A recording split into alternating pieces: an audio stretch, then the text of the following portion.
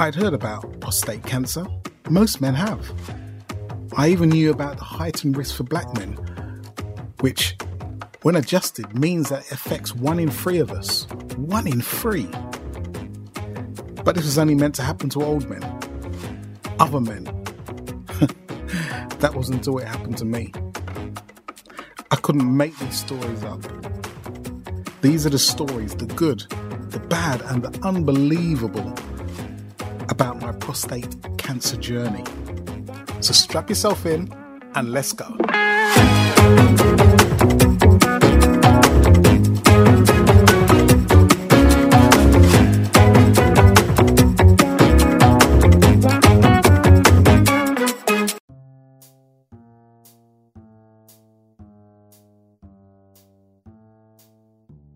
Episode 5. I really didn't see that coming. It was a few weeks later when I returned to Guy's. By then I'd spoken to Pops and I was able to tell Dr. C a little bit more about my family history. Pops was a bit vague, but he'd said back in his 40s he had permanent seed brachytherapy, where small radioactive pellets about the size of a grain of rice are put into the prostate, and in the short term they kill the prostate cancer and they stay there permanently. That's about as much as he could tell me. So Dr. C had told me that the ultrasound and the MRI scan still hadn't given him enough information to make an accurate diagnosis. So what we needed to do was the biopsy. Now the biopsy is the most definitive of the tests, but it's also the most invasive. It's the only one that actually involves a local or a general anaesthetic. That was the choice I needed to make. Did I want to have the procedure done under local or general anaesthetic? For a little while, I sat there and I thought, I could have the local. What are the pros and the cons? I'm not one of these people that has ever had a problem with a general anaesthetic. I know that some people, they could be groggy for days afterwards or have some other side effect. That was never my problem. So I decided, I'd have a general. Later on, I would find out exactly what the procedure involved. It was something that I hadn't given any thought to. The other tests seemed quite simple, and I'd heard about this procedure called a biopsy, but I'd never looked into it. When I looked up on that good old Doctor in the Sky Google, and I saw the needle involved in taking these samples, I sat there and I said, what must I have been smoking to actually think of having a local anaesthetic while that is going on? This thing was about the thickness of 2 fingers, and it was about 8 inches long, topped with a hidden needle. I was so glad that I decided I wasn't going to come face to face with that. And also it was quite telling that when I told Dr. C that I wanted the general anaesthetic, his words were, good choice. Men tend to move around a bit with the local. Yeah, I completely understand why they do move around a little bit. So the biopsy date soon came around. And I wasn't nervous, I was just taking it in my stride. One of the things you had to do, you had to fast for 8 hours beforehand, and I was told by one of the nurses while I was getting prepared that if I'd had so much as a mint, they would cancel the operation. Annette was with me at the time, and she stayed up to the point of no return, and off she went to work. I wanted to walk to the operating theatre, but they insisted that I climb aboard this antiquated trolley, and I did just that. I thought, you know what, paying my national insurance, so why not? We went 2 floors down into the secret innards of Guy's Hospital, and what surprised me was it seemed very, very antiquated down then. Not these modern ERs of Grey's Anatomy or whatever other medical program. For about the 4th time today, I confirmed my name and date of birth, just in case they thought they'd got the wrong person. And the anaesthetist, she introduced herself and then inserted a cannula into the back of my hand and said, you'll feel a little bit of coldness in your arm. I remember lying there saying, I wonder if people can actually fight these things. I'm going to try and fight it. I woke up in the recovery room a few hours later, and the nurse just said, look, as soon as you pass and pee, you're free to go. I'd been warned beforehand that my pee would be bloody for a little while. Sometimes a few days, sometimes a few weeks, but it would get clearer as time went by. I had no ill effects from the general anaesthetic. I quickly did a little pee and I was ready to go. Because I'd had the general anaesthetic, I had to wait for Annette to come because they wouldn't release me without someone to take me home. Okay, fair enough. They also said no long walks and no running for a couple of hours. Unfortunately, the station we went to, London Bridge, is nothing but a good walk, the kind of cancel your gym membership kind of walk. And at one stage, our train was at the platform and I can only say it now, I did a little bit of a run. Oops. Later that evening, I went back to the toilet and I don't think it was 5 seconds into peeing, I was hit by the most excruciating pain. I mean, I had to grip the sink for dear life. This pain came absolutely out of nowhere. The only way I can describe it is like razor blades were being passed out as I was peeing. I held my eyes tightly shut. I took some deep breaths. I just couldn't believe what was happening. I'd almost bent over double a little bit.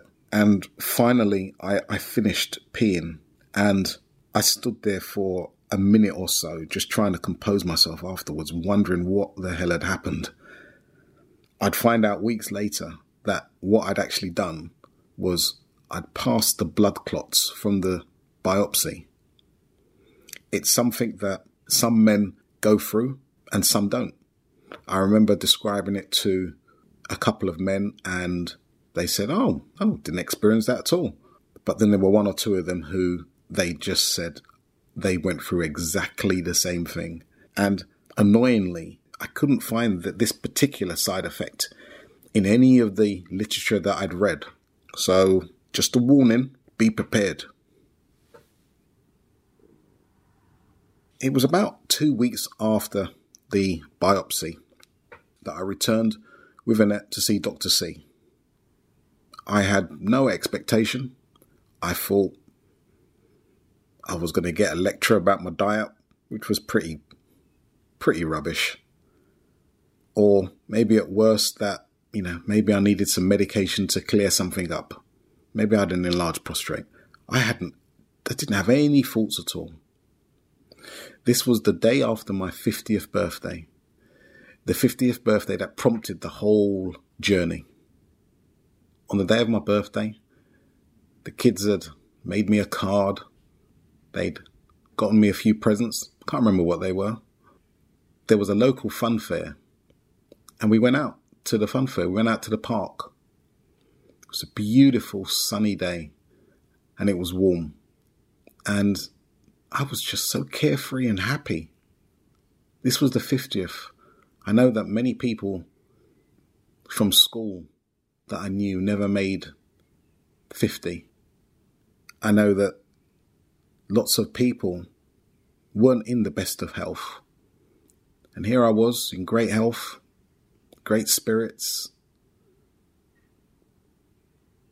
And it was just such a beautiful day. It really was. It was possibly the best birthday I could remember. I was 50. I'd made it to the big 50, and I was on top of the world. I sat down on the chair next to Dr. C, and Annette sat in the visitor's chair next to me. I glanced over to the tub of industrial grease in the corner, reminiscing not so fond memories. And a cheery Dr. C said, hello again. How was your weekend? I sat there smiling. I had a brilliant weekend. This was the 50th. I'd reached the big 50, the halfway stage of my existence. I was planning a big party for my 50th in just a few weeks' time. So this was an incredible time for me. I was so looking forward to it. I was involved in every intricate part of the planning. I was going to see people that I hadn't seen for years. And I was going to be the centre of attention. Purchased my suit. I'd got my shoes. Got my shirt. I was so excited. Well, as you know, we carried out a range of tests to get a better picture of what's happening with your prostate, Dr. C said. And I sat there, nodded, smiling with my hands clasped together. Well, it's not good news, I'm afraid. Of the 21 biopsies that we took, 17 were cancerous along the length of the specimen on both sides. Doing nothing is not an option we can take. It was those last 9 words that I would never forget. Doing nothing is not an option we can take. He continued to talk. I had no idea what he said. I just heard the word cancer, and almost as in one of those comedy TV programs, the world just narrowed around me. I completely zoned out. He was talking. I couldn't hear what he was saying. He was trained for this. He was trained to deliver these words to any number of men all the time. I wasn't. I sat there. I couldn't even tell you what I was thinking. I had so many thoughts, and no thoughts at all, going through my head. It was just that one 6-letter word, the big C, that just kept resonating in my head like a ball in a box. Eventually, I don't know how much later afterwards, he said, "If you wait outside, one of our specialist nurses will be able to talk you through the options and answer any questions you may have." I remember walking, maybe even stumbling to the waiting area on some sort of autopilot. I sat down and continued to just try and get my head around what I'd just been told. But I just couldn't focus on anything. I couldn't focus on anything physically or mentally. I just sat. And after the first tear, I cried uncontrollably. I didn't care who saw me. I didn't care who heard me. I just sat and cried. This would be the first of only 2 times I would cry about this. But for once, I didn't have a plan B. What I had was cancer.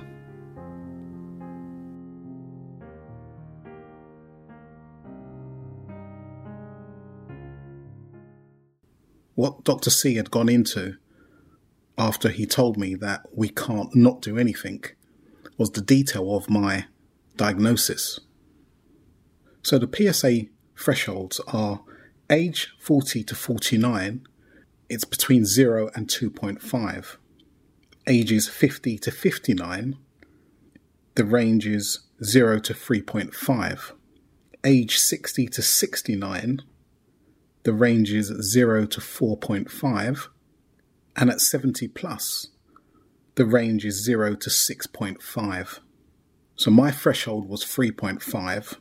My initial PSA reading was 8.7. And after all the tests, including the biopsy, my final figure was 11.5. The second part of the diagnosis is the Gleason score, and mine was 3 plus 4, which in layman terms means the main cancer was a grade 3 and the secondary cancer was a grade 4. So it may not have been very aggressive, but there was a lot of it. There's another category called the TMN staging, which stands for tumour, node and metastasis. So the T part is for a tumour, which means it's still within the prostate. The N part is for regional lymph nodes, which means the cancer has just escaped the prostate shell and is around the lymph nodes. And the M part stands for distant metastatic, which means it's spread throughout the body. I had a tumour, so it was the T, and each one of those letters are divided into stages. So stage 1, it's small and only in the prostate, and it means the doctor wouldn't be able to feel it in the digital rectal exam. Stage 2, that's where the cancer is larger and may be in both lobes of the prostate, but it's still contained within it, and this would be detectable via the DRE exam. Stage 3, that's where the cancer has spread beyond the prostate, but it's still close by the lymph nodes or the seminal vesicles. And finally, stage 4. This is where the cancer has spread to other organs such as bone and is referred to as metastatic cancer. If the prostate cancer has spread to the bones, you have prostate cancer in the bone, not bone cancer. They're two different things. So my TMN staging was T2. The cancer was larger and maybe in both lobes of the prostate, but it is still contained within the prostate. Finally, these three figures are put together, and this puts an individual into a risk group. So a low risk is where the PSA is 10 or below, the Gleason is 6 or below, and the clinical stage is T2. Intermediate risk, that's where the PSA is between 10 and 20, the Gleason is 7, and the clinical stage is T2. And then you have the high risk group where the PSA is greater than 20, the Gleason is between 8 and 10, and the clinical stage is also T2. Now, with a PSA of 11.5, a Gleason of 7, and a clinical stage of T2, that put me into the immediate risk group. The immediate risk group is then split into two, which is the favourable risk group, where they can be watched with active surveillance, which is where your PSA is tested regularly, or the unfavourable risk, which means, as in my case, we can't not do anything about it. In the UK, the newest form of grading is called the Cambridge Prognostic Group, and that splits the grading into 5 groups. And according to my results, I would have been in Group 2. I don't know how long I cried for, but eventually I stopped, wiped my face with the back of my hand, and pretended it never happened. I still couldn't tell you to this day what I was thinking, but me sitting and crying just didn't happen. Eventually, the nurse called my name, and she led us to a small corner room. I would look back and think, it's almost a room of death. It was a small, dark, characterless room. No windows, just a round table, 3 chairs, and nothing else. No posters, just a fluorescent light in the top of the ceiling. It wasn't neutral, it was devoid of anything. And I understood what the purpose of that room was. It was functional, but devoid of any type of emotion. The nurse introduced herself and asked us to sit down. She asked me if I needed a minute. I shook my head and whispered no. She had 2 brown envelopes in her arm. She opened them up and put the papers on top of each envelope and then slid them across the table towards me. These are the 2 options that you need to choose from. One is the prostatectomy and the other is radiotherapy and hormone treatment. The radiotherapy and hormone treatment have to be taken together, not separately. Do you have any questions? The nurse asked. I shook my head. No. Please take these papers home with you and have a read of them. I've made another appointment for you in 2 weeks' time. Here is my card. Any questions, just give me a call. With that, she left the room. I had cancer. I had prostate cancer.